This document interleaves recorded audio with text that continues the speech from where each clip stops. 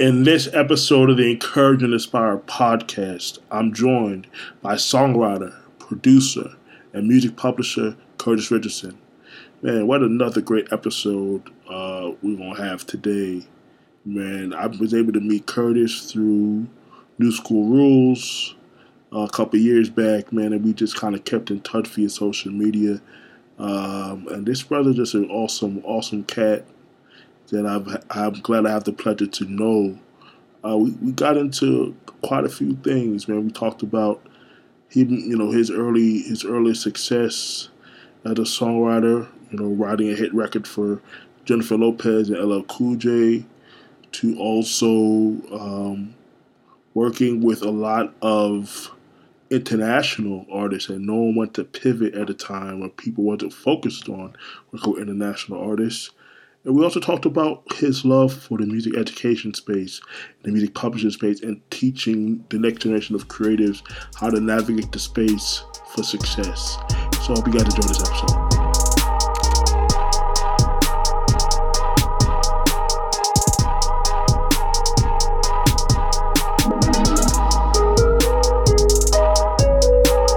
It just set. Wonderful. Got it. And I can send it to you. Cool, wonderful. Hey guys, welcome to another episode of the Encourage and Inspire podcast. This is episode number 67 of the Encourage and Inspire podcast. And I've got a great colleague and friend with me today, Curtis Richardson. How are you doing today? I'm doing great. I'm glad to be at the Encourage and Inspire podcast with my good friend, Darrell Brooks. Thank you so much, man. It's a pleasure. We actually got connected through New School Rules, virtual New School Rules in 2021. Yes, that's Hanka. Yes, Hanka Maduro. Yeah, shout out to her. Shout out to Hanka. Shout out to Alex the horse for inviting me to that with Hanka. I think New School Rules is doing amazing things. So absolutely. So glad we were able to connect there.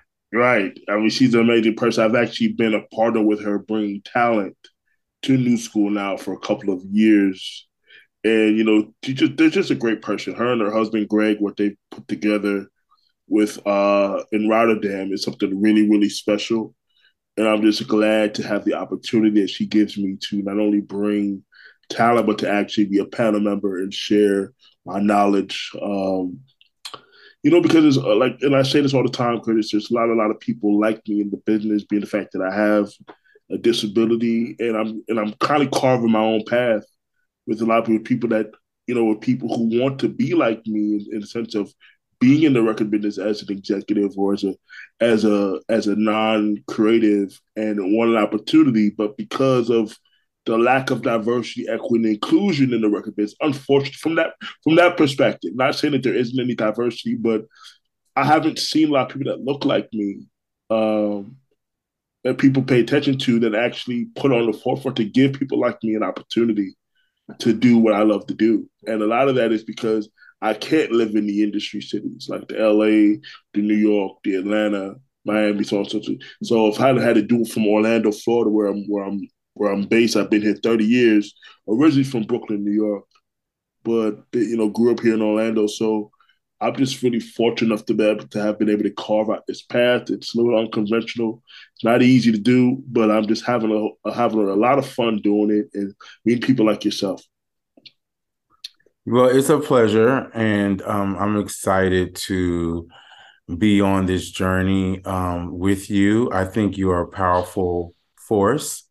And we need your voice, the fact that you have been working in music for quite some time and, you beyond your quote unquote disability. But it's not a disability. It's more to your advantage. I think it gives you a different perspective, and you give us the will and the strength to know you can achieve and do anything you set your mind to doing. So, besides the knowledge and the wisdom that you're sharing with the students that you bring in, or artists or what have you, you actually give them inspiration as well. So that's great. I appreciate that, man. I appreciate that. So thank you. So I always like to start, What's your earliest memories of music, man? I think that's so. When I have somebody that has a music background, I always like to ask this question because I get a lot of cool different responses to that question. My earliest music was just hearing a lot of music because, like, on my father's side of the family, they were musicians. You know, my cousin was in a group called Instant Funk, which is a big late 70s or 70s like funk R&B band. They had like a couple of big platinum singles. So I remember like just always hearing music and thinking that everyone created music. You know what I'm saying? So, you know, I just was accustomed to seeing my cousins play instruments and performing. And then, you know, my parents always played music everywhere I went to. My grandparents played music. It was just like everywhere I went, it was music, right? So it was it was embedded in me at an early age. Essentially, when I grew older, music was a way of just communication and just expressing myself. I was got into musical theater, which ended up being a really good stepping stone for me as far as how I create. But my earliest songs, I think the first two songs I remember singing as a young person was Captain and Tennille Level Key Was Together and Tavares Rock the Boat. I remember those two songs distinctly. And I remember Natalie Cole, This Will Be. And I remember thinking that was my mom singing it because she looked so much like my mother at the time. I was just like, they Right. favorite. I was like, Mom, Mom. So I used to think that that was her, and it really wasn't her. But, you know, that's probably why I ended up being a huge Natalie Cole fan growing up because I just like, she reminded me of my mom a little bit. So, That's cool, man. That's cool. And I know from our talks, off this podcast, that you kind of start a little bit later in your musical journey than most people do, as far as pursuing professionally. What were you pursuing before um, you decided to kind of go all in with music, professionally? I was, like I said, I was in theater when I was in high school. And I wanted to do musical theater. I thought I was going to be on Broadway doing something, you know. But then I went to college, you know, because my family were there. For my mother's side, they're all educators, like, you know, get a degree, have a backup, as they always say. Mm-hmm. So I went to school. I went to Rutgers University, New Brunswick, and I had a dual major in journalism and labor studies. So my first thought was I was going to go into broadcasting. But then towards the end of my school career, as I call it, I was thinking, okay, maybe I'll be a labor journalist, you know, work for like unions to unearth, you know, injustices in the workplace and things of that nature. And then I graduated and I worked for a labor union for a couple of years and I just didn't feel like it was a good fit for me. Right. So then I worked for a company called Boston Equitable, which is like a, you know, financial banking firm. And I worked in, you know, stock recovery department where, you know, we basically, you know, sought out estates to, you know, so they were where they had stocks, you know, just kind of matching stocks with estates or families. And then I worked in doing proxies for companies, which I did their board of directors, their voting, you know, created their voting material, went through, you know, dealt with the whole legal process and security of their voting. And I did that for quite some time. And then I was doing that, I was writing songs on the side, like just writing songs because I really started to really get a kick for it, like a habit of wanting to do it. And I got that first opportunity through my friend Kwame Viapre, who I went to college with, and he invited me to a studio. And you know, at that time, I've been writing songs, but never recording songs. No one Right. told me that the recording part was like the fun part. So you take your songs and you transform them into recordings, and other people are singing your songs. So seeing that magical process kind of got me going. And then I was able to work with these two producers, one named Michael Rubin, we call the Moon, and D Moet. So those are the two people that I really started really cutting my teeth with on a consistent basis of writing songs. I think Demo mainly because I spent a lot of time, I think a few years, and I was actually there when he produced "Hate Me Now" for Nas and Puffy. Mm, Yeah, I mm. remember the original production when he worked with Foxy Brown, and so many corrupt. He worked with so many major hip hop artists, but he Mm, actually showed me the art of song structure, production, how to approach vocal production. right, How the difference between feel and technique. So Demo was definitely I call him my professor, my mentor. And I got my first cut with him, my real legitimate cut. I had a dance cut, but then I had a cut with an artist named Dante Thomas, who's incredible artist, good friend of mine to this day. He was signed to Prize Michelle from the Fuji's label, and he was signed to Elektra, and we did a song called "Wait for the Day," and that was my first cut, and I was just like, so it was such a wild experience right. going to the Hit Factory in New York to produce the song, and with D and work as he produced it, and then that was like where I go, wow. And then after that, I think when our next cut was with me and Makiba had a Makiba Riddick, her name is Makiba Woods now, big Right, song. right.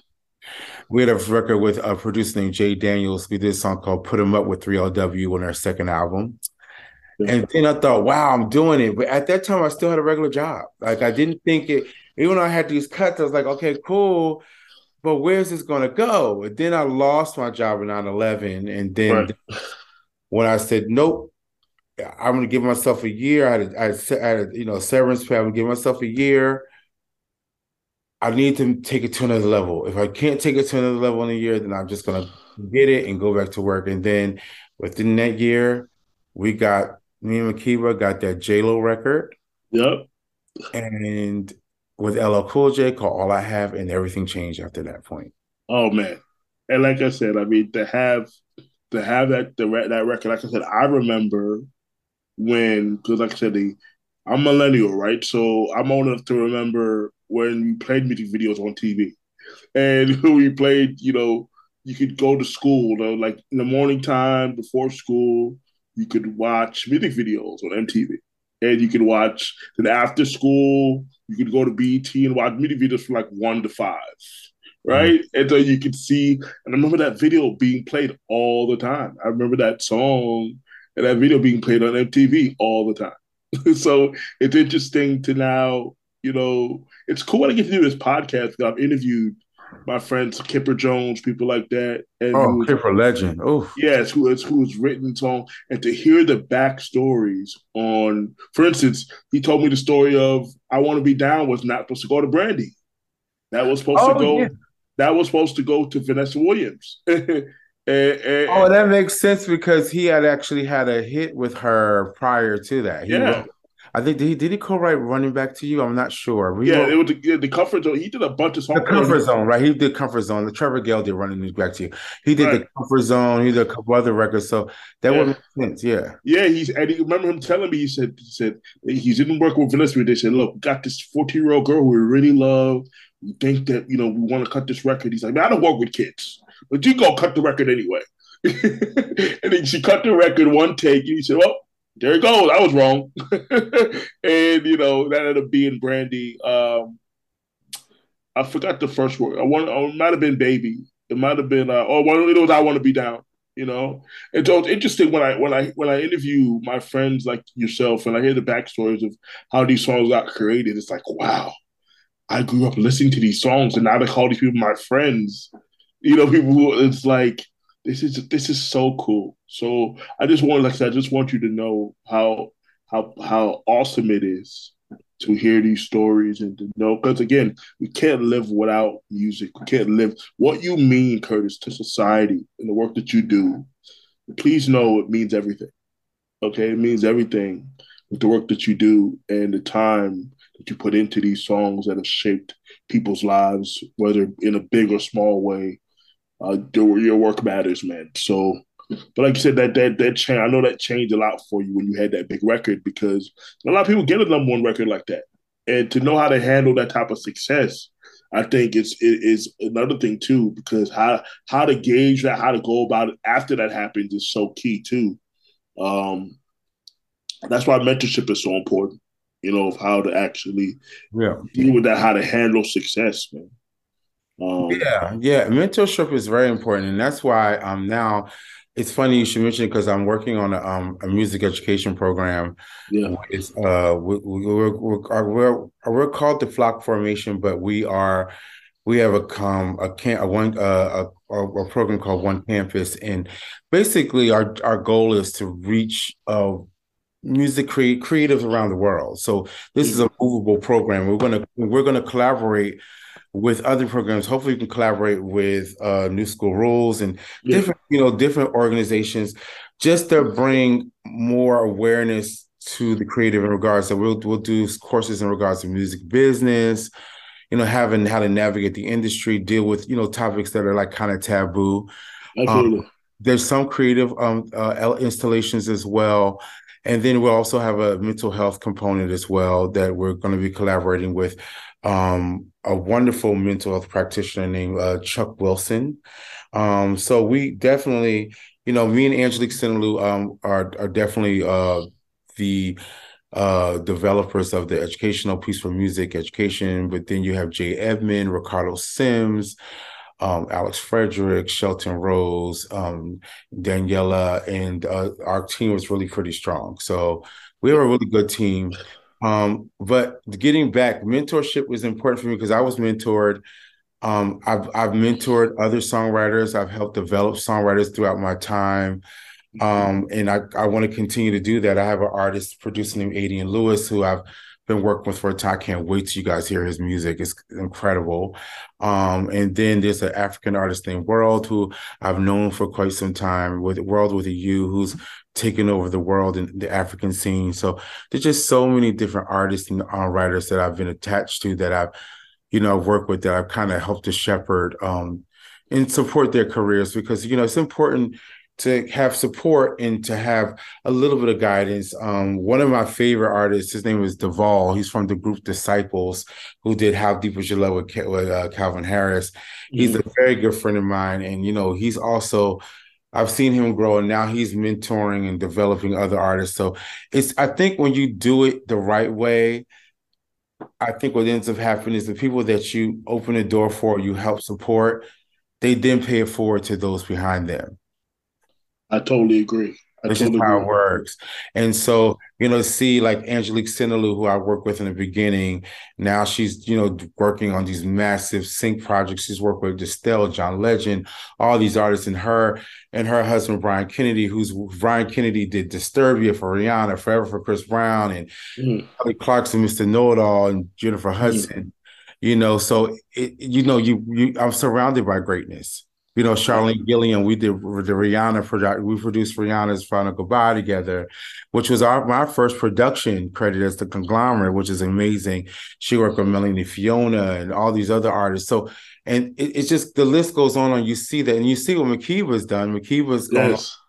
She wrote, Rude Boy for Rihanna, Yeah.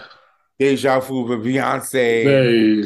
all these Freakum Dress and all these songs. So Right. it's just, it's wonderful to see people and to meet people in the beginning Right. and to see them flourish and grow.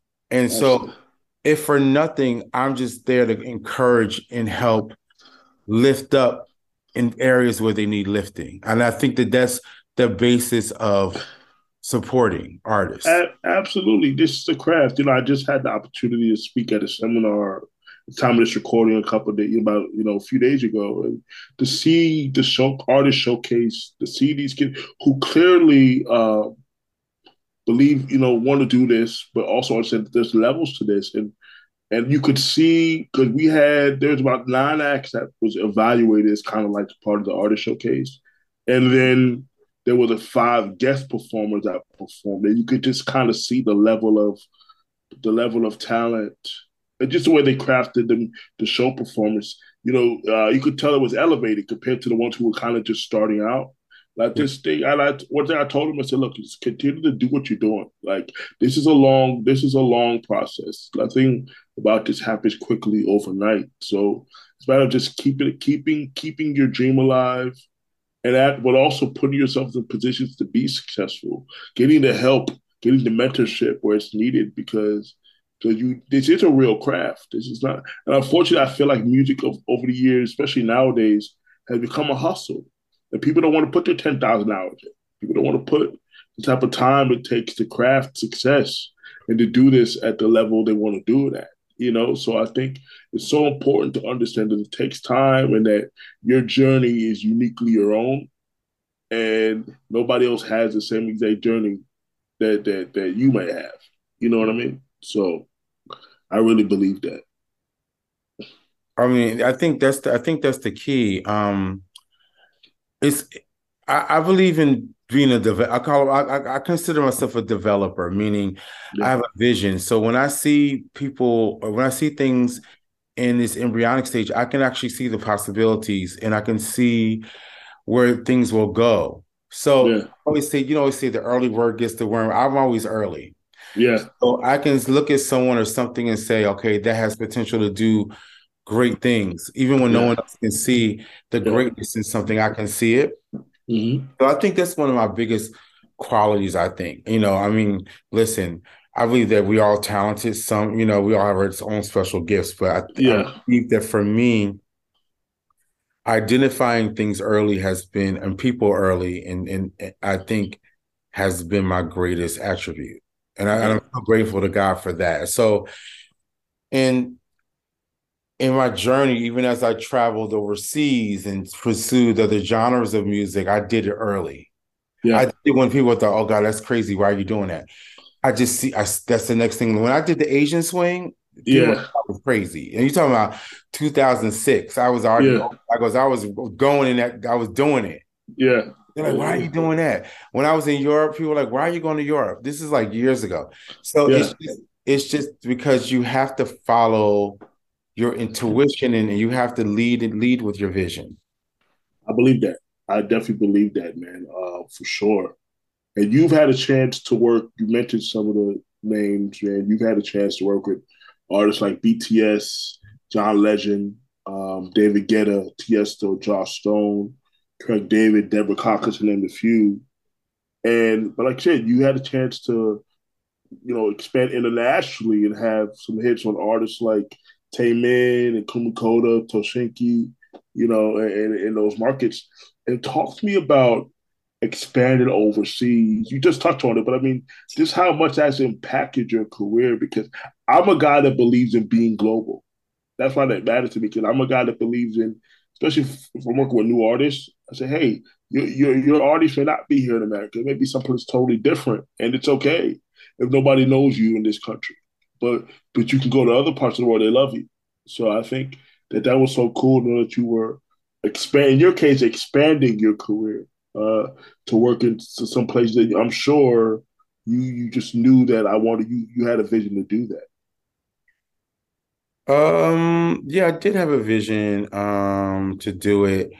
I think I've led by I tend to go for the things that are not the obvious. So I think as a music lover, I'm listening to everything, and I'm just driven by the idea of, oh, okay, I don't want to write one genre. I want to explore other genres. Mm, So you start off doing like urban music. You go, okay, cool. I want to do pop. I want to do K-pop. I want to do J-pop. I want to, do alternative rock. mm, So when I went overseas, I was able to do any and everything. I didn't have any limits. So back when I started, you had to kind of, you marketed yourself, you had to be in a genre. Like you're an urban yeah, writer or a pop writer. Overseas, I didn't have to do that. I can write anything, do anything. So I did everything. And yeah, that experience changed the landscape of my career and my mentality about yeah, how I approach music and and everything. And so when I came back to the United States, I felt like, okay, it wasn't so important for me to make it in the US. Like, I said, I got to get this Beyonce cut or I got to get this big cut. Because, I had the big cuts in the beginning and I thought, okay, now that that's out the way, yeah. what's the rest of the world looking like? Right. Then it became like, oh, I work with Kumi Koda. We work with Kumi Koda. We actually produced that record. She's one of the biggest artists in Japan. And the Yeah. song went to number one. So that number one is just as big as the J Lo number one. As far Exactly. from a business standpoint. From a business standpoint. Yeah.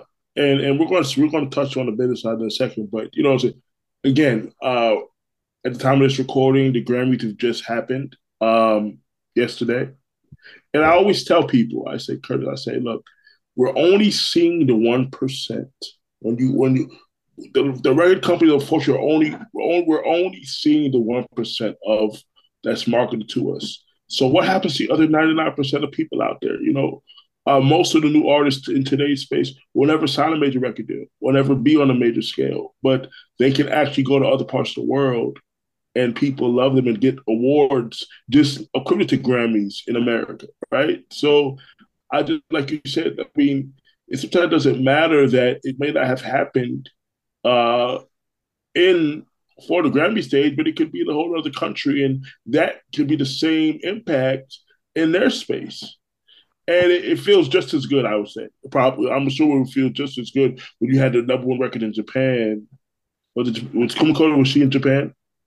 She was in Japan. She's like Yeah, and at that point she was at the height of her career. So right. she had I think she was selling millions of records. So the album that we did actually sold millions of albums, and the single sold a million ringtones, and it was like I think a million like a million sales, which is in general. So that was a big deal because Yeah, and then I would come back here and I would, kind of relay that to my constituents. Like, well, we don't understand it. But I always say success is success. It could be anywhere. So yeah, for me, yeah, whereas that might not have been measured really highly as in America, yeah, from a business standpoint, it was yeah. just as successful. I'm sure. Yeah, I'm It was really. just, in fact, even did more than a JLo record because it got released on two other. It was released again twice.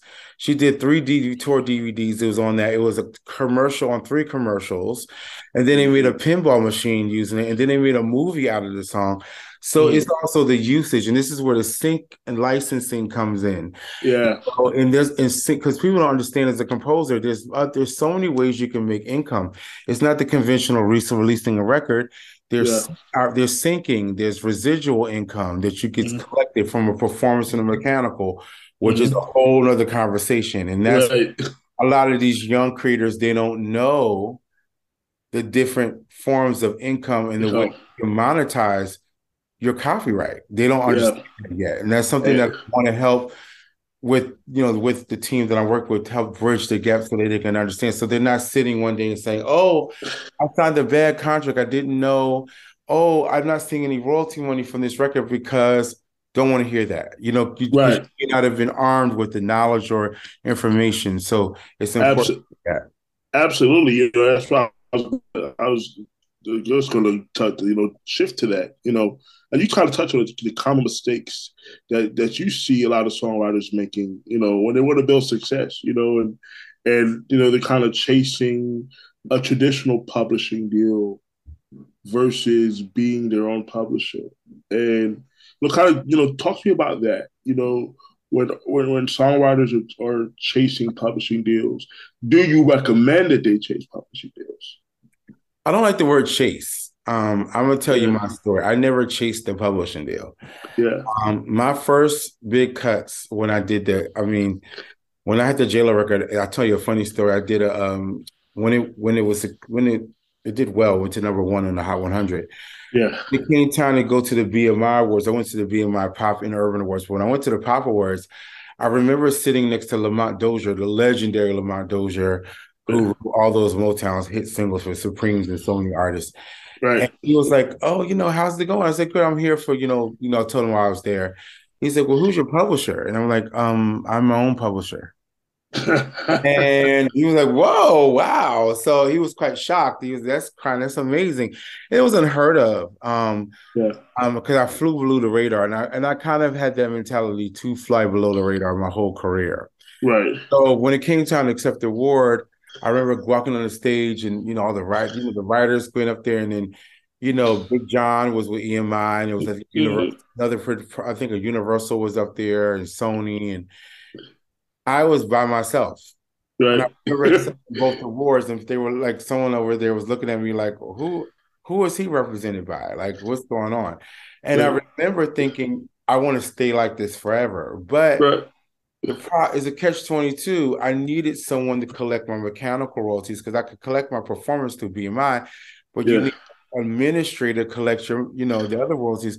And it ended up hurting me because someone was collecting my royalties on my behalf overseas and I didn't even know it. Oh wow.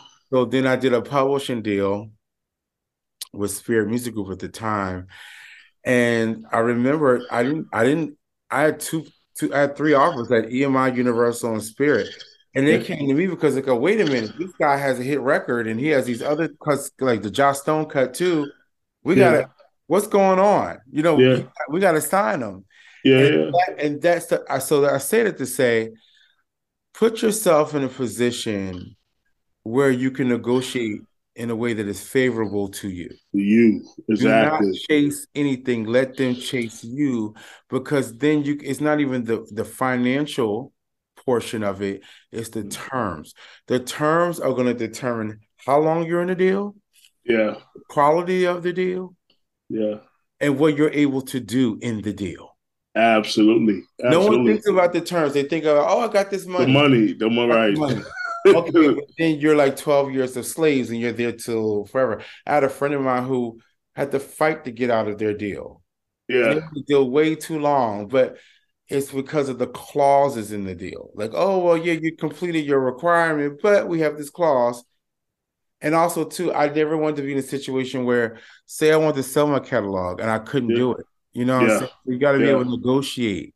Absolutely. So Absolutely. you Absolutely. got to think of Yeah. the future. You got to think not the current moment. You got to think of what will this tenure, what will this relationship be like in 4 to 5 years? Absolutely. Absolutely. Because I think a lot of people, even with the MDRC clauses, with a lot of these contracts, you don't understand like what that really means. Because if you're in a deal, you get some upfront money, but if you don't complete that with that MDRC, that might be the only check you ever get. You know, and now, and now you done spent all that money up. You ain't delivered. You ain't delivered it. Well, I fell victim to. I mean, when I did my first publishing deal, we all can manage our money better. I think there's a financial Of literacy course, portion that we should have for creators in the for beginning. sure, for sure. Yeah, Something that provides some information on how to invest and set up for their retirement and yeah. that nature. But yeah, you learn through trial and error. But I could tell you Yeah, this: I always tell writers and producers, think of when you get an advance, it's a non-interest loan. yeah, So you want to pace out your advance. yep. And you don't think of it as, okay, I got this amount of money, I could spend this money, right? Because you got to think of, am I going to get it again? And you may have a successful run and make beyond that. But even Mm-hmm. that, you still want to really structure it so that you can have for a longer period of time as opposed to a short period of time. Right. I'll tell you, like I remember one time I think I went through a situation where I needed additional money because at that point you're renegotiating, you meet a certain threshold, and I remember my Yeah. publisher at the time was like, okay, well, we'll give you this. Okay. But I didn't know, and I'm glad I waited because I found out that I had made twice the money Mm. pipeline Okay. than what they were offering me. Mm. So Okay. had I signed that re-up for that amount, I would have been shortcutting myself. So I Right. say that to say is have someone in your circle, your team, that can go do the due diligence to see Mm. what is it that I'm worth. Right. So Right. before I sign this deal, they could be signing me, say they sign me for $30,000, but I actually have 70 in my pipeline. So if I do nothing but get someone to collect it, I can get forty thousand Double. dollars more than what they're offering me, where I'm Yeah. getting up my copyright. So it's Yes, just yes, I mean, yeah, exactly. That's a big thing because the copyright. People don't understand how important it is to hmm. control and own your copyright. Because that lasts forever. You know what I mean? And so, that's all. Again, the business side of music. I always tell creatives because so the type of artists I work with new artists, right?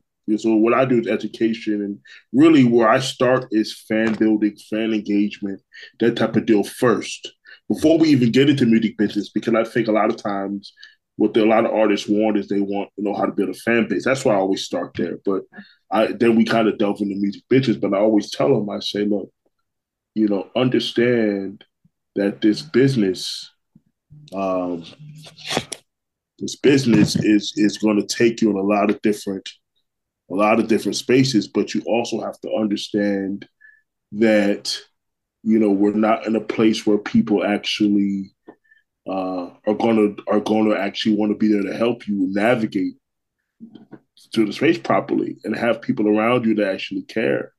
Have people to be able to make sure your business manager is doing what they're supposed to be doing. Make sure your people are doing what they're supposed to be doing, because, like I said, you don't know how long this money is going to last, and and how to be able to live and feed, and that's another thing too, because how to actually be able to pay your mortgage on time, pay your stuff on time, make sure you can still live the life you want to live, and be able to be creative and still enjoy life at the same time, if that makes any sense.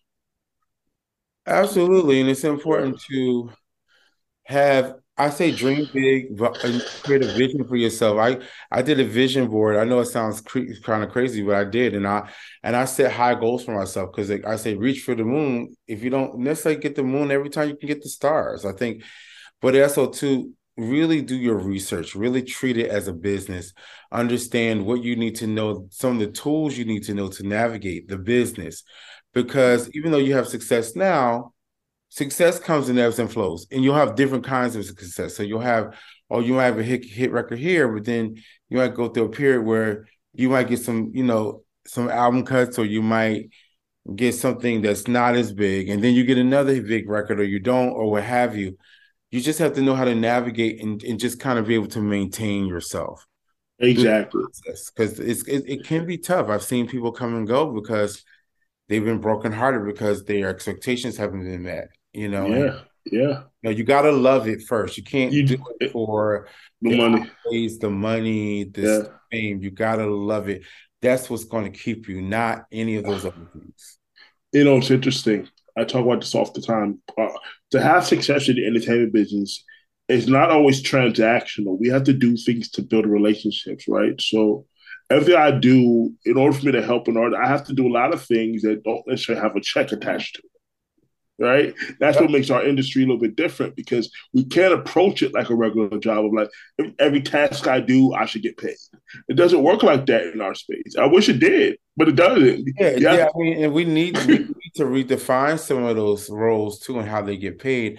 But we're essentially independent contractors. Look, contractors. We're independent contractors. Look, I went to school for labor studies. I remember coming into the industry thinking we need a labor union for songwriters and producers. Yeah, yeah, I thought yeah, of this idea years ago, yeah, but I yeah, came to the conclusion that it's very difficult, even from my education, because you have to ratify in such a way where we would have to organize yeah. as a collective group or groups to Right, say these are the conditions that we want to change. These are the things that we're looking for as a collective, right. and the demand has to be made to the corporations. The only issue is songwriting is in a creative field is considered an independent contractor. Right, right. So you'll have some who'll say, "Yay, we should do a labor union." Some will say, "I don't need to do that. I'm successful.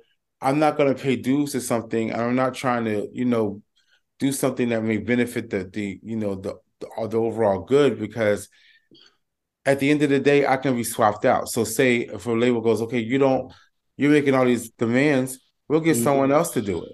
You know what Yeah, I'm saying? yeah, So it's very yeah, difficult. I'm not saying it will never happen, but it's just becoming difficult because I do believe in fighting for your rights, like the Music Modernization Act. We need that. The royalty rates need to be changed, absolutely. right, But to organize a union, right. it requires leadership, trust, and it requires so many facets in the mechanics, the way the industry is. It's very difficult. It's almost like you are a business owner and I'm a business owner, Yeah, but we're going to have someone that organizes us to get us to get a certain cap of income. Whereas I'm yeah, saying, okay, I get more than that. I don't, that threshold is not even as high as I need it to be. right.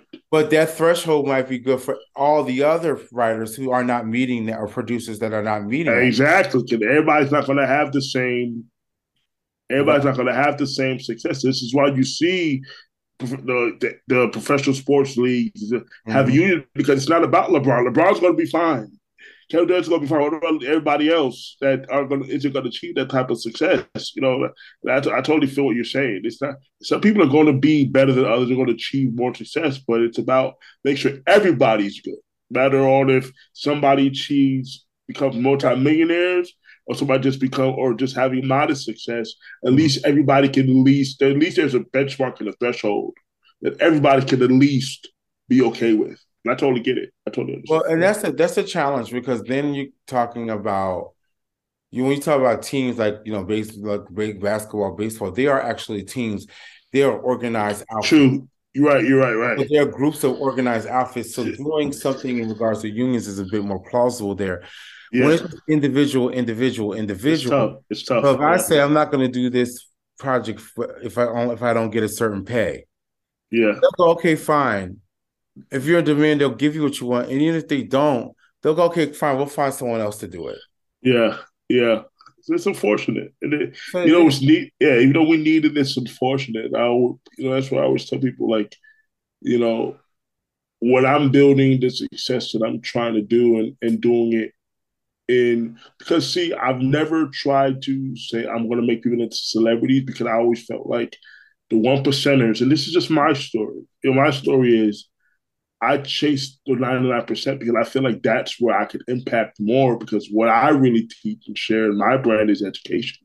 So, so for me to try to get you major recognition, that's not really the game that I play. So therefore, me helping newer artists, it's tougher because they don't have as much money to work with a lot of times. So I have to kind of, shift and do a lot of different things so that I can be able to make a little money here and there, to be able to do what I need to do. Because I really do love what I do, and I really do love the fact to help new artists because they need what they more and more. I know that they need what I do, and they really value what I do. So I try to, but I also got to make it fair for myself too. You know what I mean? And that's always can be sometimes the difficult part is making sure I'm not underchanging myself, trying to make a difference. If that makes any sense, you know what I mean? Course, Because of course, you, of course, and that's the whole idea is that you want to put yourself in a position whereby you got to be authentic to what your purpose is. yeah, So for me, do I want songwriters to get compensated for songs that they place? Absolutely. right, But where does that come from? Does that come from the producer or the label? right, Say it comes from the producer, what would encourage the producer to do that? Because they're like, right, the system already provides me with an advantage. right, So now I have to then change that. It should be changed. So right, that could be to me, instead of putting on the producer, the label should be like, you know what, for you doing the writing, we're gonna, but it's like it's a catch 22 because they're like, we've never done it, we don't have to do it.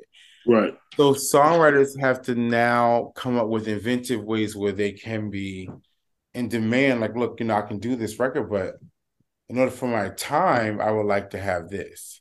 right, So it's just a whole process of us figuring out a pathway to make those demands plausible. Not demands, but just saying, for equal pay, for things of that nature, we have to put things in motion in order to position ourselves to get that.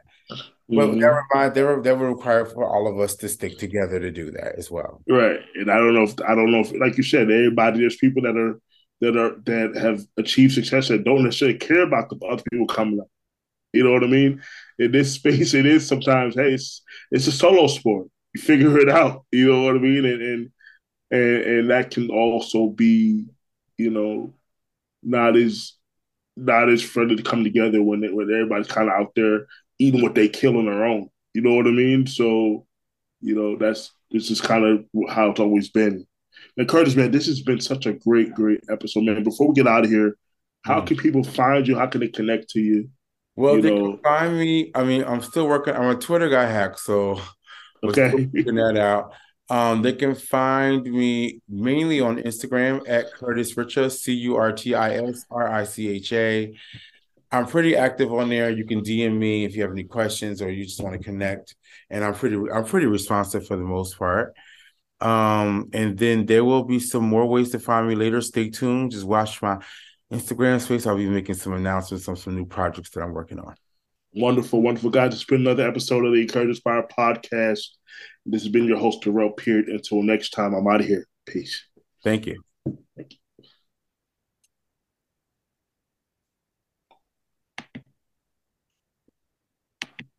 Oh, wait a minute. Recording. Yeah, just hit the record. Where is it? No, that's not what I want to do. Where's the recording? Hold on. Oh, there we go.